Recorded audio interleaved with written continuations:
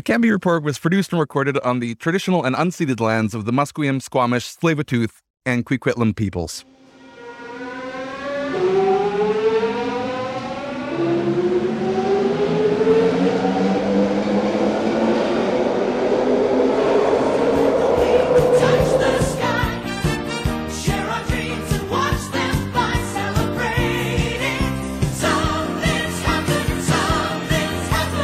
It's September 16th, 2022, and there are but 29 short days until the Vancouver municipal elections.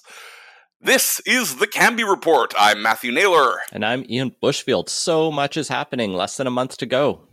Yes, we are in it. We are in the, maybe not the home stretch, but we are definitely, the starting gun has gone off on the final sprint.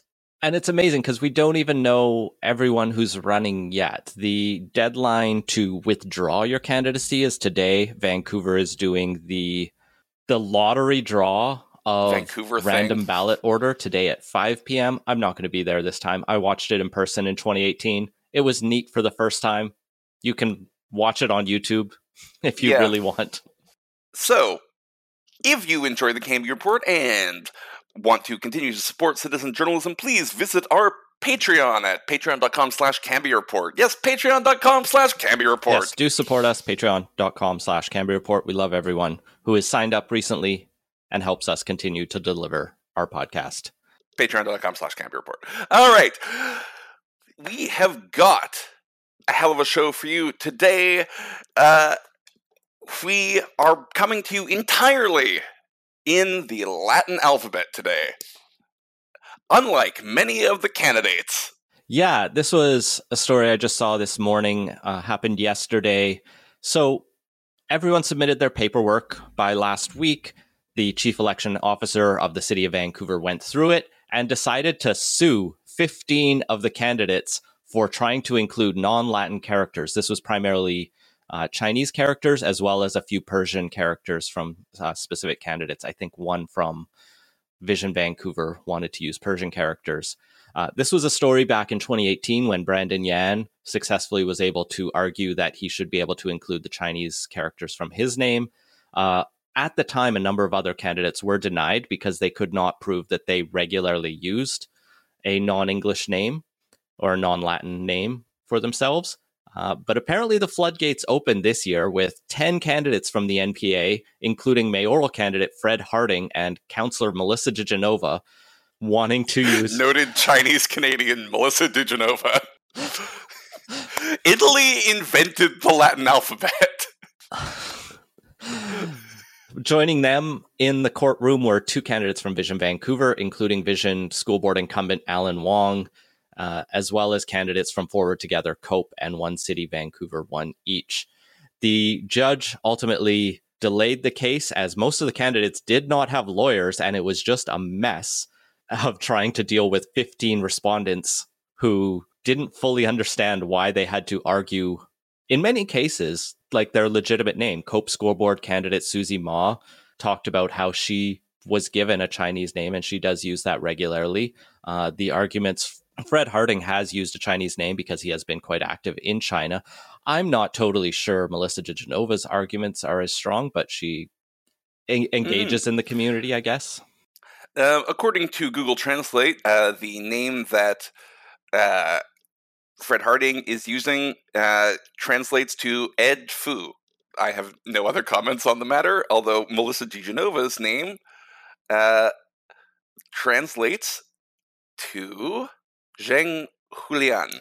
The chief elections officer of Vancouver argued that Harding was on the ballot in 2018 and did not include Chinese characters on his name then, when he could have argued for it.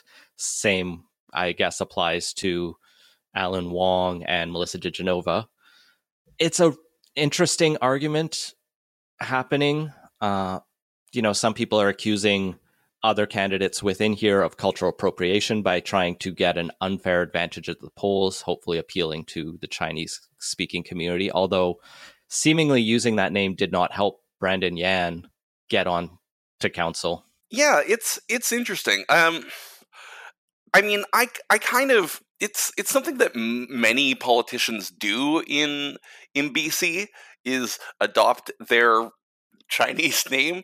I don't think it's particularly cultural appropriation. I think it's just one of the ways that outreach is now done in the province. It does kind of beg for a more coherent policy on the ballots, though, because it's clear that, well, I'm speculating here, of course, but that certain candidates see an electoral advantage in trying to get this name on there. I don't know that it's the most genuine case that every member of the NPA has a deep connection with the Chinese community in the way that Fred Harding clearly does. Yeah, fair enough. At the same time, it's like, we're lacking a policy, I think, is what the problem is. And so we opened the floodgates in 2018 with Brandon Yan. I think he did make a strong case. Where do we go from here? I guess this case will start to test it, and we'll have to see what council in the next 4 years starts to do, if anyone remembers to actually think about this. It's interesting because, like, what happens when, like, I'm going to be interested to see if anyone just starts including some random Unicode characters in their name because they look fun. But the Gen Z gets in there and wants emojis on their names, Matthew. How dare they? I'm going to get a lot of hate for that comment from younger listeners and just anyone who thinks I'm being insensitive. Like, I do take this serious. Like, I do think this is an important question because I think there's value in having this for people who it is, meaningful for them. I just don't know how to do it consistently. I'm actually, like, willing to have it be fairly open. Like, we are a multicultural polity, and if this makes people feel more included and more in touch with their politicians, then yeah, why not? Like, I think I largely agree. Adopt a consistent, written Chinese name and stick with it. And if you want, Arabic script as well, then so be it. Like, maybe there should be a limit as to how many languages you can include for yourself on the ballot. But or it's just a character limit. Yeah, you have to prioritize. Admittedly, that is where written Chinese is particularly useful, is that it is economical in its character usage. So we'll keep an eye on where this lawsuit goes and how the many candidates who now have to defend their choice of name manage to cope, and we'll see what the ballot looks like. I guess we'll know next week. So, in other news, the Women Transforming Cities organization has released its hot pink report card on the candidates for the Vancouver municipal election. This is a slightly graphically confusing document that asks a number of questions important to the Women Transforming Cities organization. They have put together 8 policy points that they think are important, and have asked all the council candidates from our major collection of major parties, and also Vision, to... and the Socialists. Yeah, true enough. We're going to knock on the smaller ones. To outline where they stand. And frankly, I think many of them just lied, but let's go through the policies and talk about what they have asked about. So the first one was an equity lens on councillor motions. This is a pretty simple ask. Will you require there to be an equity assessment framework within the decision council member motions make? And, quote, will you require councillors to consider the impact of motions and policies on equity deserving residents before introducing and voting them? I don't know how you fully enforce that, but at least, it's part of an EDI framework, and it's a pretty common kind of thing. Everyone commits to that except the candidates from the NPA. Yeah. I mean, this one, I'm surprised that the NPA, because this is kind of a fluff motion. Literally all you would have to say is, prior to this being called to a vote, please remind yourselves that you must consider equity. Like, that's all this motion is asking for. Maybe they reject it just on the like virtue signaliness of it. Yeah, it is a little virtue signaling, I will admit that. So, number 2 is the Indigenous Women and Girls People's Healing Lodge. So, quote, building on the city's Vancouver's decisions to develop an implementation plan to advance the city's response to the National Inquiry into Missing and Murdered Indigenous Women, et al., will you commit to prioritizing the creation of a grassroots-led Indigenous women, girls, and queer People's Healing Lodge? They use the long acronym. I'm not going to. This could include identifying and securing available land, partnerships, and funding for a healing lodge, and empowering Indigenous women and queer people to lead this work. Everyone commits to this. It's a pretty non-committal motion. It just says, are you fine with there being an Indigenous People's Healing Lodge? Yes. Yeah. Cool. Yeah. No one's really against it, especially when you aren't asked to put up money or land. Yeah. I mean, basically what this question is asking is, will you allow some developer to include this as part of their community amenity contribution? And saying no to this is basically saying, yes, I will identify as being openly anti-Indigenous. And yay, no one said that. Number 3, reducing barriers for affordable housing. This one gets into the specifics of it a little bit, and it's more the Women Transforming Cities vision for affordable housing. It asks, will you commit to reducing barriers to providing non-market housing by delegating authority to city staff to approve nonprofit co-op and social housing initiatives of up to 12 stories in multifamily areas? And that's a note. And up to 6 stories in other residential areas without a rezoning requirement. I think this largely mirrors a motion brought forward by one city councillor, Christine Boyle, that ultimately failed on a very narrow vote. The idea of allowing nonprofit housing everywhere in the city. This one was probably the most interesting question. You get all of A Better City Vancouver, including councillors who voted against the One City motion, saying they are committed to this. All of COPE is committed to this. All of Progress, all of Forward Vancouver is committed to this. All of the NPA, One City, Progress, Socialists, and Vision are committed. Those who are against it, Team, this is the only question they're against things. They don't like nonprofit housing, I guess. And 3 candidates from the Greens, including incumbents Pete Fry and Adrian Carr, and hopeful Stephanie Smith. In the initial version of the document, Michael Wiebe had said he declared a conflict and abstained from this, which was the most funny thing ever, but they did update it to say that he is committed to this now. Man has learned a lesson somehow. You can't be in conflict from a survey. Yeah, I know. But the man is acting out of an abundance of caution. Like, I you know what? I kind of respect it. So yeah, the Greens are split on this. Team is against it, and everyone is for it, even those who were against it. Number 4, protecting tenants from heat waves. It's endorsed by Acorn, British Columbia. Will you commit to implementing minimum cooling standards in residential buildings by amending the standards of maintenance bylaw to require cooling systems in addition to heating systems to be kept in safe and good working conditions so as to maintain a maximum temperature of 26 degrees Celsius? This one, the NPA said, let the poor people burn. Everyone else supports this. Yeah, also 26 is really hot. Yeah, my AC is set to 24, and that feels good. I could set it low if I'm... My AC is set to 19. Jesus. To be fair, like, in the house I'm in, the basement's always much cooler, so... Yeah, fair enough. It keeps the basement quite temperate, while still not being frozen. But yeah, 26 is a livable, uncomfortable temperature in many ways.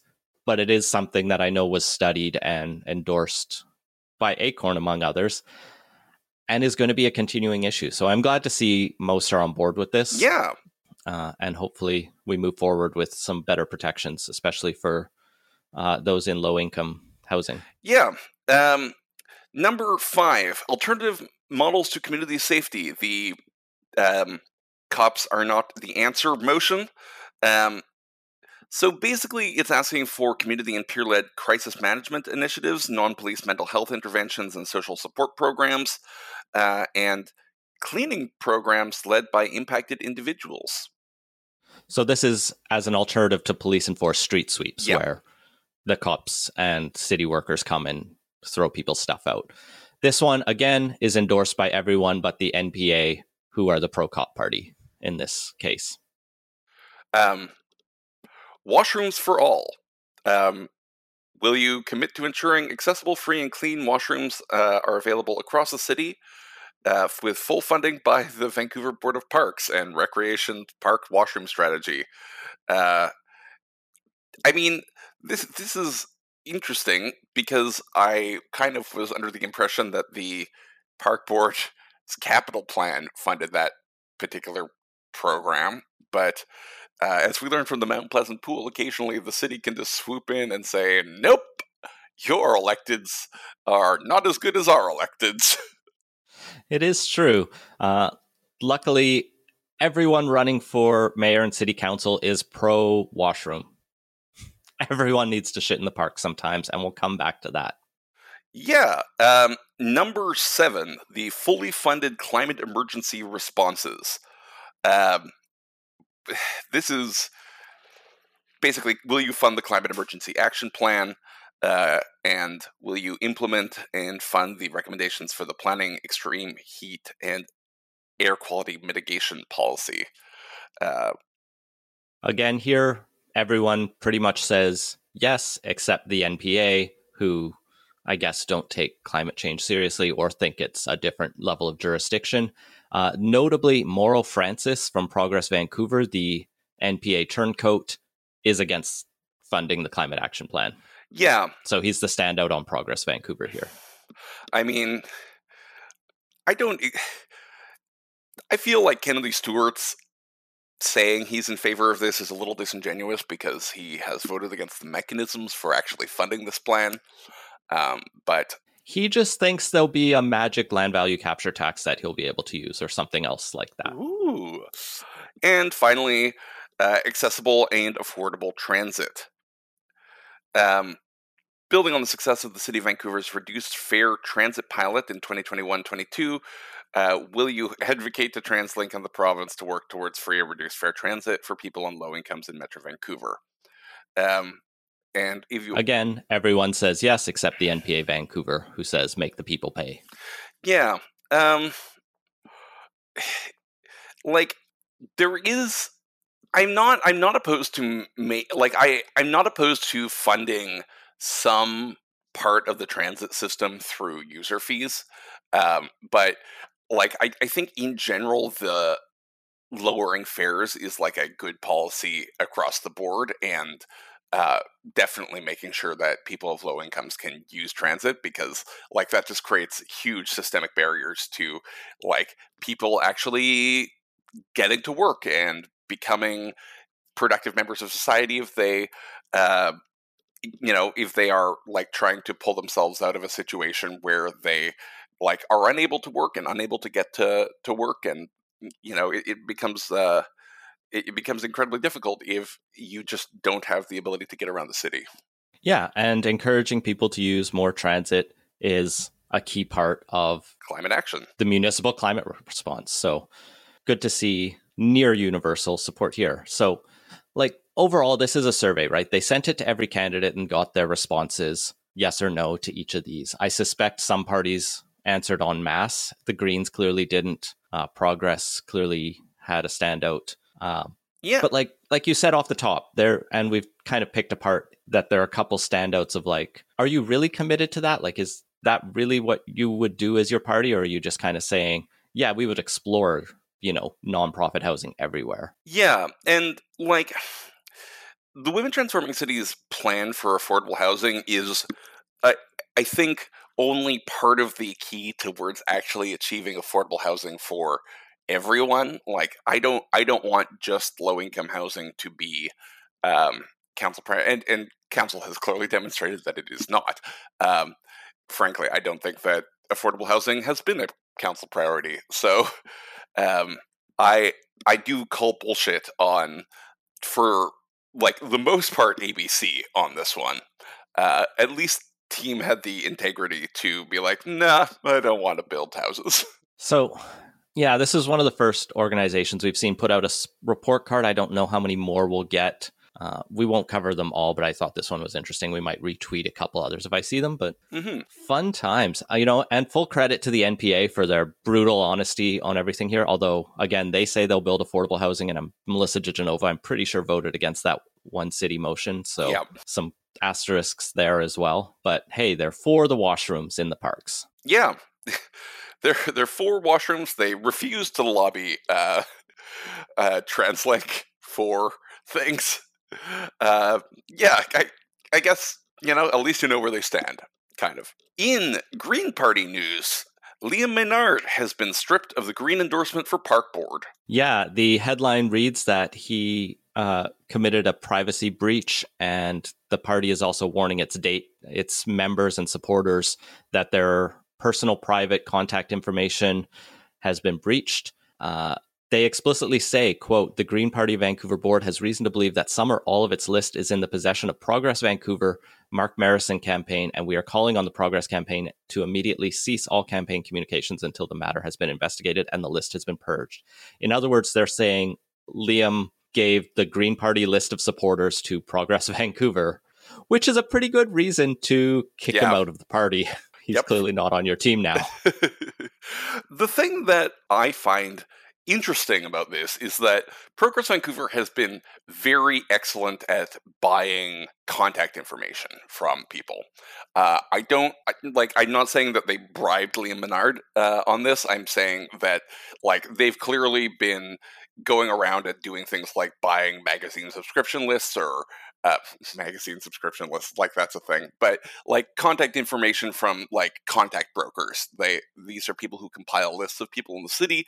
I've had people in groups that I am in complain that I'm definitely sure I never gave Mark Marison my contact information, and he has been emailing me every week. So yeah, Maynard. Now it looks like he's still running as an independent. His website is still up. It says he was the past president of the False Creek Community Association, and it lists his involvement in the Green Party of British Columbia up until this year. Yep. Although the provincial party and the municipal party are technically different things, you will be quick to be told by Green Party supporters. Yeah. And you know what? Fair enough. Just says the Liberal Party of Canada and the Liberal Party of BC are different beasts. I tend to think of the provincial Green Party as a combination of Tories with bikes and anti-vaxxers, but I think the other thing to come back to is that, if this is true, and these are strong allegations made in strong words on the Green Party website. Liam Maynard broke the law, right? He broke the Privacy Act, and I'm not clear if that can disqualify him from election because he didn't give out the voter list. No, probably not. But there are other things that might happen to him. Yeah. So, in other candidate news, NPA candidate Morning Lee, who previously ran with Wei Young in the last election, has a YouTube video about how to evict tenants. Yeah, so this came from a Substack by Found in Translation and went around Twitter pretty quickly. It's a blog that tries to really undermine the Communist Party of China, from what I read. And this writer has gone through Morning Lee's YouTube video and his channel Morning Lee Money Me, which is a investing, consulting, advice channel for property buyers and realtors in Metro Van, with videos like, this house is assessed at $1.99 million, but we sold it at $2.6 million in one single day, or how to get 100% rebate from the realtor when you sell your home, industry secrets leaked, and can a poor person alter his destiny? Fine. There's lots of videos out there. Yeah, I'm not opposed to getting 100% rebates from realtors, whatever. I don't care. Realtors are doing fine. But the weird one is his video about how to evict tenants during the pandemic. Tenants who are, of course, maliciously taking advantage of the province's anti-eviction ban. Yeah, this was a video published in November 2021, and it talks about how he needed to evict some tenants from a house he was trying to sell because they didn't want to leave, because they had the right to stay there, as you do, because they were paying, and the house can be sold, but you have to keep that tenancy.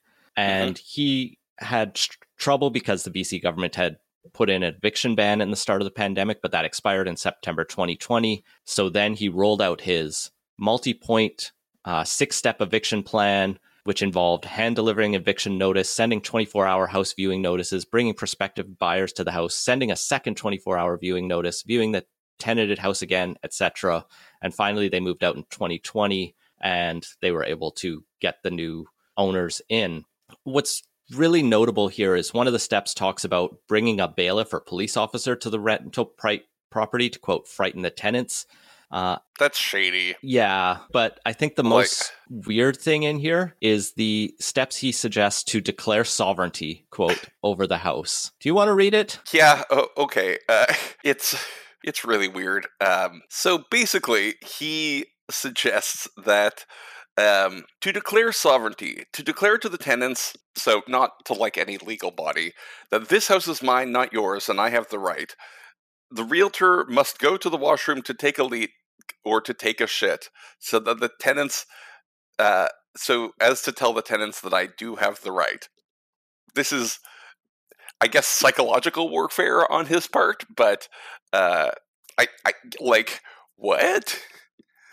It's very weird. Yeah, this is... It's not based in any law, I can tell you that. And and it's not illegal. You can use a bathroom. It's weird. It's not disqualifying for election, I think, but in terms of, is this the kind of person you want on council? I'll leave that up to you, dear listeners. We will see. Clearly, the NPA is showing its true colors in this election, at least this particular iteration of the NPA. Honestly, I hope that the NPA gets its act together after they get a new board. This is crazy. This is weird shit in someone else's toilet. Well, at least Vancouver voters will have a choice. Indeed. Which is more than I can say for those folks out in Pitt Meadows, Port Coquitlam, and Burnaby.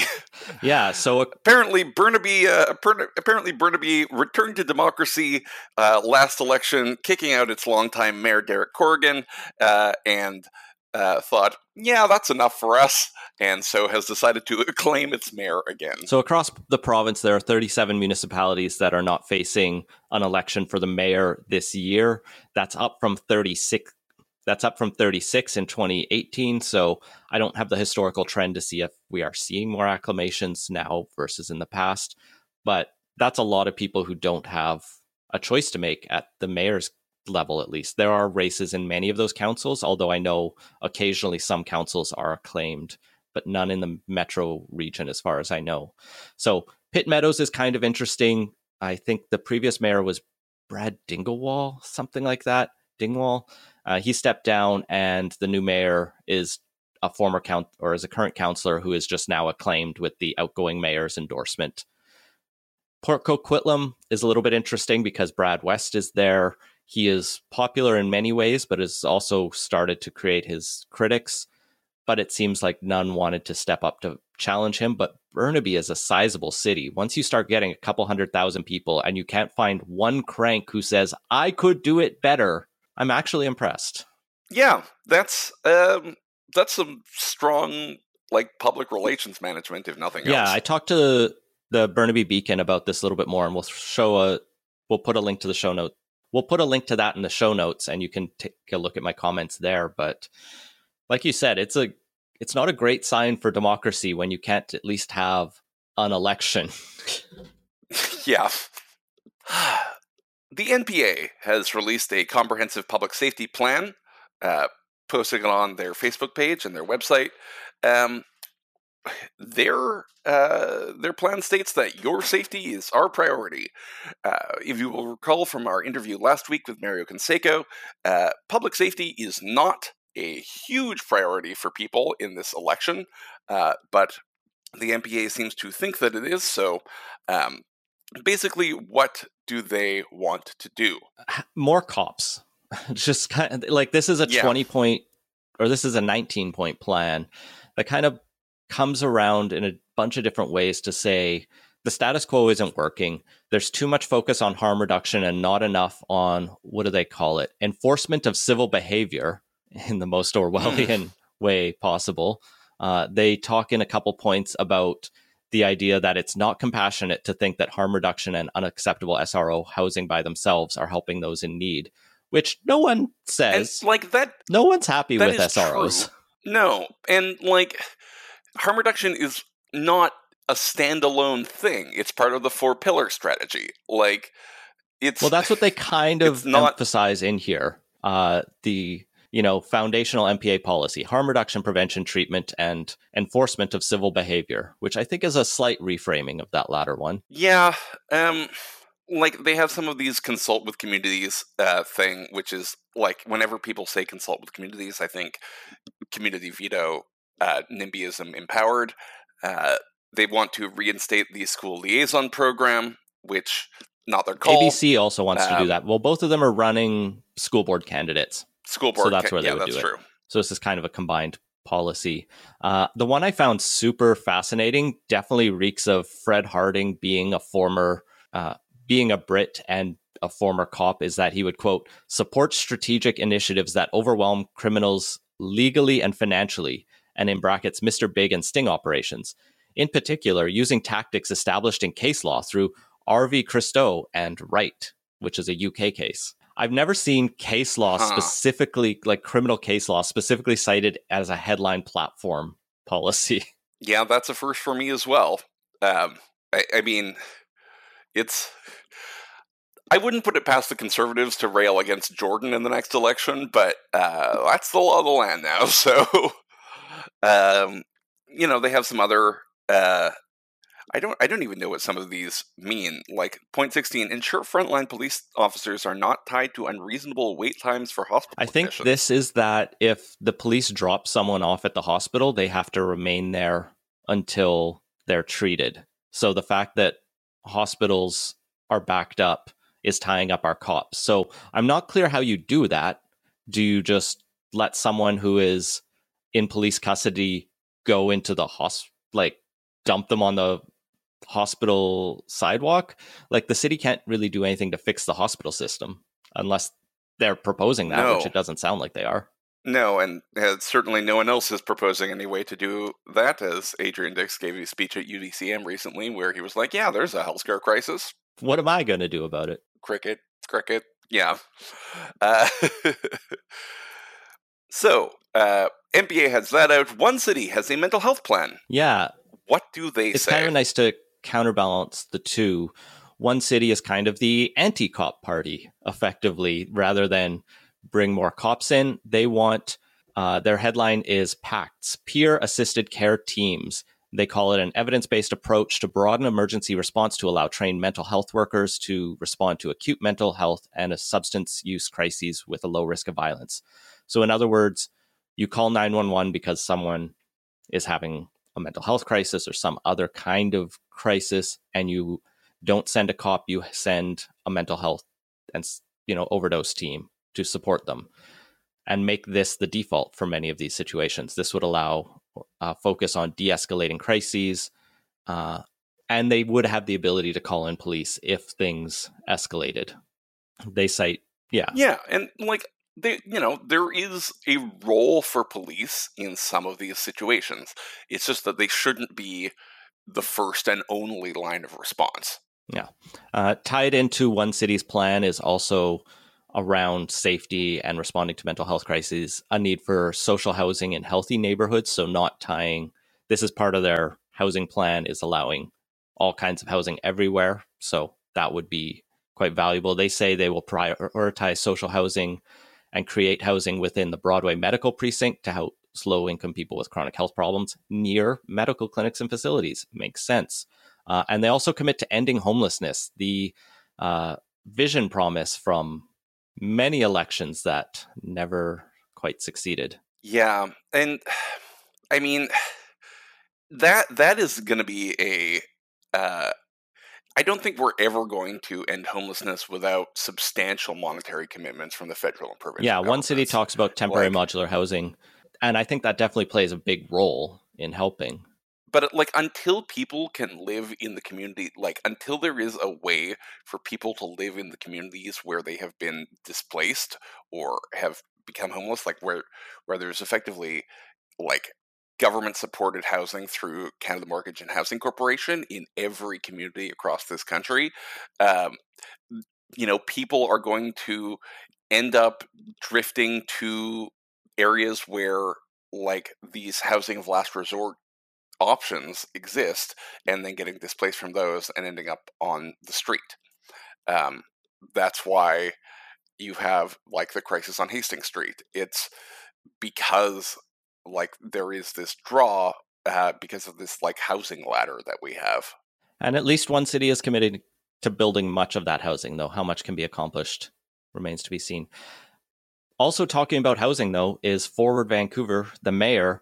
He has a 5-point housing plan. Matthew, you must be so impressed.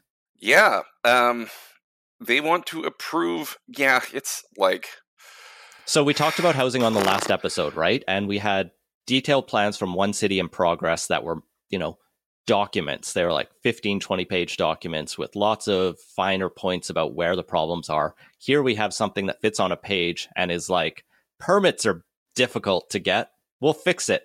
I am so disappointed, to be honest. I think this is an embarrassing thing for the mayor's party to be putting out. This is supposed to be Kennedy Stewart's strength is policy. His weakness is getting the policy through, is leading council. Theoretically, he's supposed to be able to actually articulate what needs to be done. This is half a loaf. Let's go through it. They want to approve 220,000 new homes over the next 10 years. They frame that as a tripling of the current housing targets, which, fine, that's ambitious. Yes, more homes. He doesn't tell us a single thing about how, though. There's just a target for 140,000 market, below market rental, social housing, and co-ops, which is nice when you blend all those together. Yeah. It doesn't tell me a lot about where you think the mix should be, other than just... Yeah, I don't know. 40,000 ground-oriented homes for purchase by the middle class. Maybe duplexes? What's a... Otherwise, it sounds like a single-family home. I mean, it sounds like a hobbit hole, to be honest. And 40,000 market condos or townhomes. Yeah, and, great, I guess. But how you're going to achieve that without, actually addressing the systemic problems involved in development in the city is an issue. You don't have a plan here. Number 2. Extend renter protections across the city, including vacancy control to new rental units. They have upped their rhetoric game. The renter protections in Broadway are now, quote, the toughest renter protections in Canada. Fine, whatever. We're not even sure if they're in the metro, but sure. They're not bad. I don't think they are. I think Burnaby has better renter protections than they do. They will expand the Broadway protections across the city. And also argue for vacancy controls. So this will be a nice appeal to renters to vote for them. It's consistent with what they've promised in the past. So yeah, sure, I guess. I mean, a lot of it is please, province, please. Speaking of, they will modernize public hearing and permitting to be more efficient by, quote, continue the active and ongoing cooperation with the province of BC to make regulatory changes to the Vancouver Charter. In other words, please fix it for us because we don't know how to use Robert's rules and policies. Yeah, the Vancouver Charter isn't the problem here. It's the massive regulatory system. The Vancouver Charter isn't that much different from the Community Charter. I don't see why they feel that the province has and then the other half is to continue to build on the success of the Internal Development Application and Permitting Modernization Task Force led by the city manager. And they cite that as being able to reduce permitting times for low complexity renos to as little as 2 weeks. But it really seems like tinkering. I'm sure it's doing some good things, but it's not rising to the scale of the crisis. Yeah, No, it's rearranging. Like, where is the deck chairs on commitment to Titanic. pass a zoning law that implements the Vancouver plan on day one? That's a bold promise you could have done. And that starts to get you towards the housing goals. And then their last promise isn't a promise. It's maintain the empty homes tax at 5% minimum. That's just saying we promised to do what we did. Well, they won't repeal it. We also skipped over their fourth promise to create a... It's your plan! to create a specialized project approval team for large impact projects. So this is a little bit vague, but it's, I don't know, hire staff to make the Broadway plan and other plans go smoother in the way that I guess the River District team did. I guess. It's like, I worry about this adding just like yet one more level of bureaucracy to an already bureaucratically clogged process. I'm skeptical, to say the least.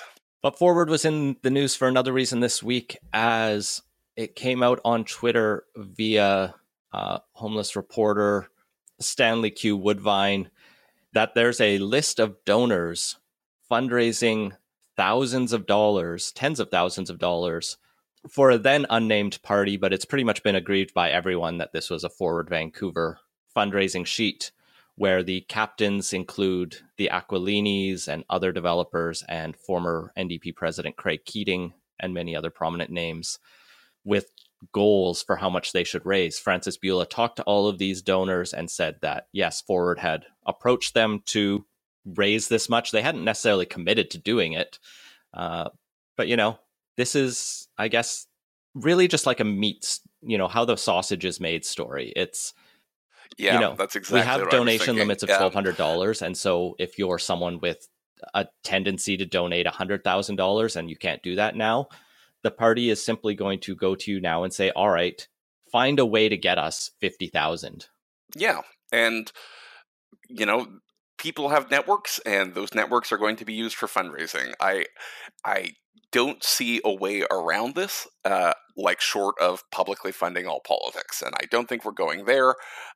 So honestly, the only place where this could go this is just into, you know, the sketchy or illegal area, and there's no clear allegation that's happened here, is if it was shown that any of these people with a big target was taking their money and paying other people to donate. Yeah, that is illegal, and they should not do that. And don't break the law. Speaking of donors, we have the donor lists from ABC and Cope. Cope actually shared them both via an email, trying to pit itself as the, you know, main competitor to ABC, which was weird. Cope claims to have raised about $100,000 in this year. They didn't share their donor list for past years like some other parties have done. ABC's list, for example, goes back to 2020 and includes names like Chip Wilson, many of the Beatties, and many others. The most prominent name I enjoyed finding in there was Bill Thielman, gave $450 to them last year and $200 this year. He just throws money to everyone, it seems like. Yeah. Wasn't he left wing at one point? Isn't that like the theory behind Bill Thielman? I don't know, but apparently Colleen Hardwick thinks that she's center left, so who knows? I didn't see any prominent names on the Cope donor list. They emphasized in their fundraising email that a lot of their donors are small donors, which isn't surprising, although some of their electeds have donated significant amounts, which, you know, I've talked about on Politicoast in the past, is an encouraging sign if you're if the people who are making a salary because they got elected under your banner can support you. If they don't, it's bad. Yeah, fair enough. Yeah, I think I'm just going through. I believe that the largest single donor to Cope is Gene Swanson. I might be wrong there, but yeah, there were a couple who I think, like only a handful, who maxed out their donations to the council and school board, which put them at like 2,500-ish. Yeah. Yeah, Anita Romaniuk was at 2,193, Ann Roberts at 2,000, Barb Parrott, who's an elected, 1,800, Carol Gerda, 2,440. Yeah. I mean, I don't really see what Cope is getting at here. They are not ABC's main competition. You are not drawing. They're trying to fundraise. That's all it was. You got to try something. Yeah. Yeah, fair enough. Yeah. Got to get those vote socialist And dollars. finally, or not finally, and speaking of the race, we have another poll. But it's a bit more of an approval poll. What's nice about this one comes to us via Leger, is it looks at Vancouver, Burnaby, Coquitlam, and Surrey separately. It's more, do you approve of the mayors and do you approve of council in each of these cases? Burnaby and Coquitlam, very happy. Vancouver and Surrey, not so much. Yeah, that does. The thing that I wonder, really, is who are the 27% of people who are happy with Vancouver City Council? Who are the 2% of people who are very happy, who are strongly in approval of Vancouver City Council? Who is looking at what is going on right now? I don't even think thinking, anyone on council is happy with council. I think they're what I want. That's the 5% strongly disapproving. Actually, sorry, 30% of Vancouver strongly disapproves of how council is doing. Which is interesting to note that, like, in even as bad as City of Vancouver has gotten, Surrey is even worse, because 37% strongly think that the city has gotten worse, like that, and 60% somewhat think that. It is like a really stunning indictment of how bad Surrey City Council has. On mayoral approval, circus. Kennedy Stewart gets a 29% approval. Doug McCallum gets 27%. By contrast, Richard Stewart here in Coquitlam gets 69%, and Mike Hurley gets 62%, which kind of tells you in part why Hurley is not opposed. But again, still, that's 38% who aren't super excited about him, and a lot of the support for Hurley is very soft. It's that's somewhat approve. So, yeah, I don't know. It's no one strongly opposes him. Well, enough and the comment I had to Burnaby Beacon is it feels like he's really negotiated a true independent role where he doesn't have political adversaries. Like, he's not pissing anyone off who would launch a challenge. He managed to stave off even the one Burnaby Mike Hillman campaign to say, I'll work with you if you're on council. Let's just go that way. And he just wants to sit that middle lane wherever the middle lane is. And maybe that works. But again, there aren't any cranks in Burnaby, apparently. The other interesting thing is a kind of reprise of the issue profile that we talked about last week. It strongly mirrors what we saw from the Research Co poll, where housing affordability is the number one issue facing your municipality today. It's the number one issue for 30% of people, number two for 13%, and number three for 11%. There is a 43% of people who have homelessness, poverty, and mental health issues among their top three issues. Now, this poll did not specifically ask a question about the overdose or drug, tainted drug supply, but I kind of wonder if that's where people are lumping that in terms of their assessment, because we did see a significant amount of people identifying that as their number one issue in the Research Co poll. Slightly more people identifying policing, public safety, and crime than in Research Co. 10% of people thinking that that's their number one issue. And finally, I wanted to flag a editorial in the Georgia Straight by One City Vancouver School Board candidate Rory Brown talking about school board issues. We haven't really touched on the school board much in the past 4 years, and Brown, in his editorial, gives a number of reasons why he thinks there needs to be a change at school board, as the, quote, Green Party NPA coalition is mismanaging enrollment in ways that harms children and families. It's obviously a partisan piece meant to push his election, so the Green Party is going to take exception to his allegations here. But I think he kind of frames two major focuses. The first is transparency. And there's been a lot of challenges at the school board where the public are getting shut out of decision making in many ways. And this isn't they need to have the same level of public hearings as counsel, because obviously not. But oh fuck no. I've seen a lot of, yeah, indeed. No one needs that. I've much seen a lot of public Twitter engagement. frustration by That's not- people who are very engaged in school board, concerned about the ability to keep up with what's happening there on the one hand. And the other half of it is on like an ongoing long-term issue, which is really a debate between the school board and the province over long-term planning. It's the school board refuses to really figure out where it's going to need to have new schools and possibly close schools in undersubscribed areas. And their accusation is that the province isn't funding them, so they don't know how many schools they'll be able to build. And the province says, well, you haven't done a plan, so we're not going to give you a bunch of schools that you can't show us that you need. And stuck in the middle of that is parents and families, particularly in growing neighborhoods, whose schools are either crumbling or need to be built. Yeah, I mean,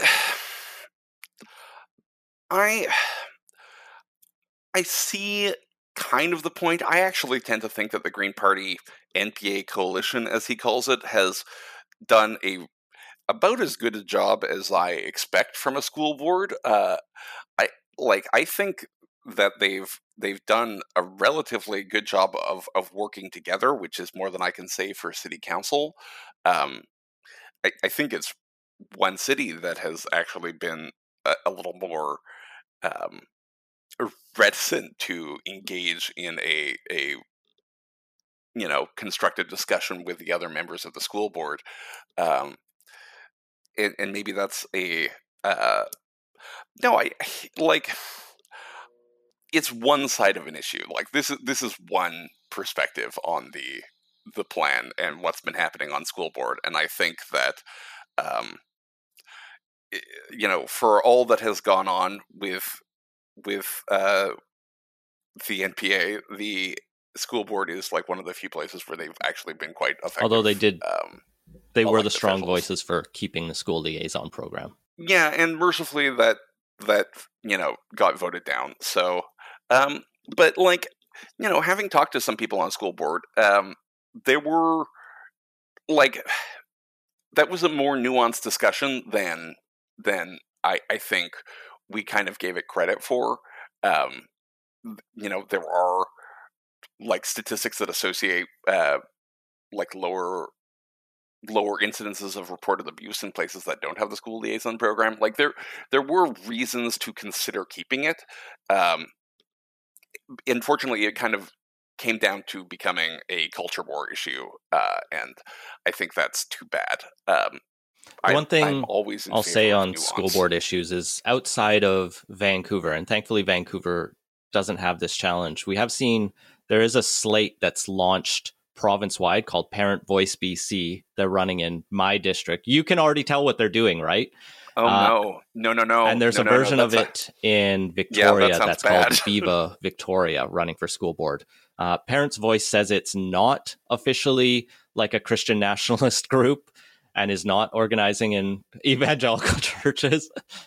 They just Matthew. They just want accountability and transparency and having teachers do things like mandatory publishing of lesson plans online, which is not how schools work, because many lesson plans I know from teachers don't get written until the day of.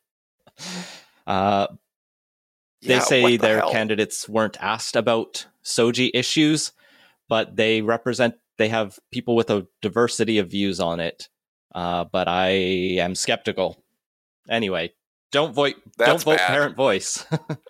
I don't want a diversity of views on social issues. I want the good one. I want people who are in favor of making safe. Gay and trans kids feel welcome in school.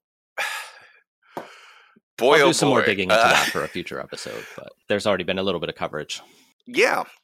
This election is shaping up to be very interesting. In good and bad ways. In good and bad ways. So let's take a little break. Let's end this episode with a fun fact from Vancouver's history. As we often do. They're not all fun facts. This one is, however, it is the history of Little Mountain Sound Studios. So, Little Mountain Sound Studios is a music recording facility from Vancouver. In the 70s, 80s, and 90s, it was basically the most successful recording studio in Western Canada, and that is in many ways thanks to the producers Bruce Fairburn and Bob Rock, which nominative determinism, if it's a thing, what a great name. So they recorded albums by Aerosmith, Bon Jovi, AC/DC, Metallica, Bryan Adams, Motley Crue, David Lee Roth, Loverboy, and The Cult. This is like some top-notch rock. Yeah. Olivia Newton-John's remix Don't Cry For Me Argentina was recorded there in 1977. Van Halen was there in 1995. And the infamous three-chime Ding Ding Ding, which I did wrong, from the British Columbia Rapid Transit company, now TransLink, that you hear whenever the SkyTrain stops, was recorded there in 84, 85. Yeah, so basically they have, they also, in a darker chapter of their history, also recorded an album from Nickelback. The studio relocated to Burnaby after it was closed in Vancouver at the end of 1993, and it continued there for a while. But it moved back to Vancouver in 2008 and has continued to be in business since 1972. So one of the reasons, that I've read that this place was so successful is just the acoustics of the place were quite cool. You could put the drums out in the loading bay, and it would give this kind of cool echo reverb. I'm not a sound engineer, please don't quote me on this, effect that you can hear on many of the albums that they recorded during the glory days of this studio's history. Other famous people who have recorded there include Kitty Lang and Van Halen. So I am, just happy to bring this little bit of Vancouver music history. It is a part of our heritage. Also, I wanted to bring a correction to last week's Vancouverata. A past host of the show told me we were wrong, very wrong, in that Lake City Way was always planned as part of the opening, and they wanted to rush the development to the Millennium Line, so they left it as a largely useless station to finish the Millennium Line a little bit faster, and then added Lake City Way after. I maintain that we were technically correct in that we described it as an infill station, which is a station opened after the line opens, but we could have been more correct, I guess. Yeah.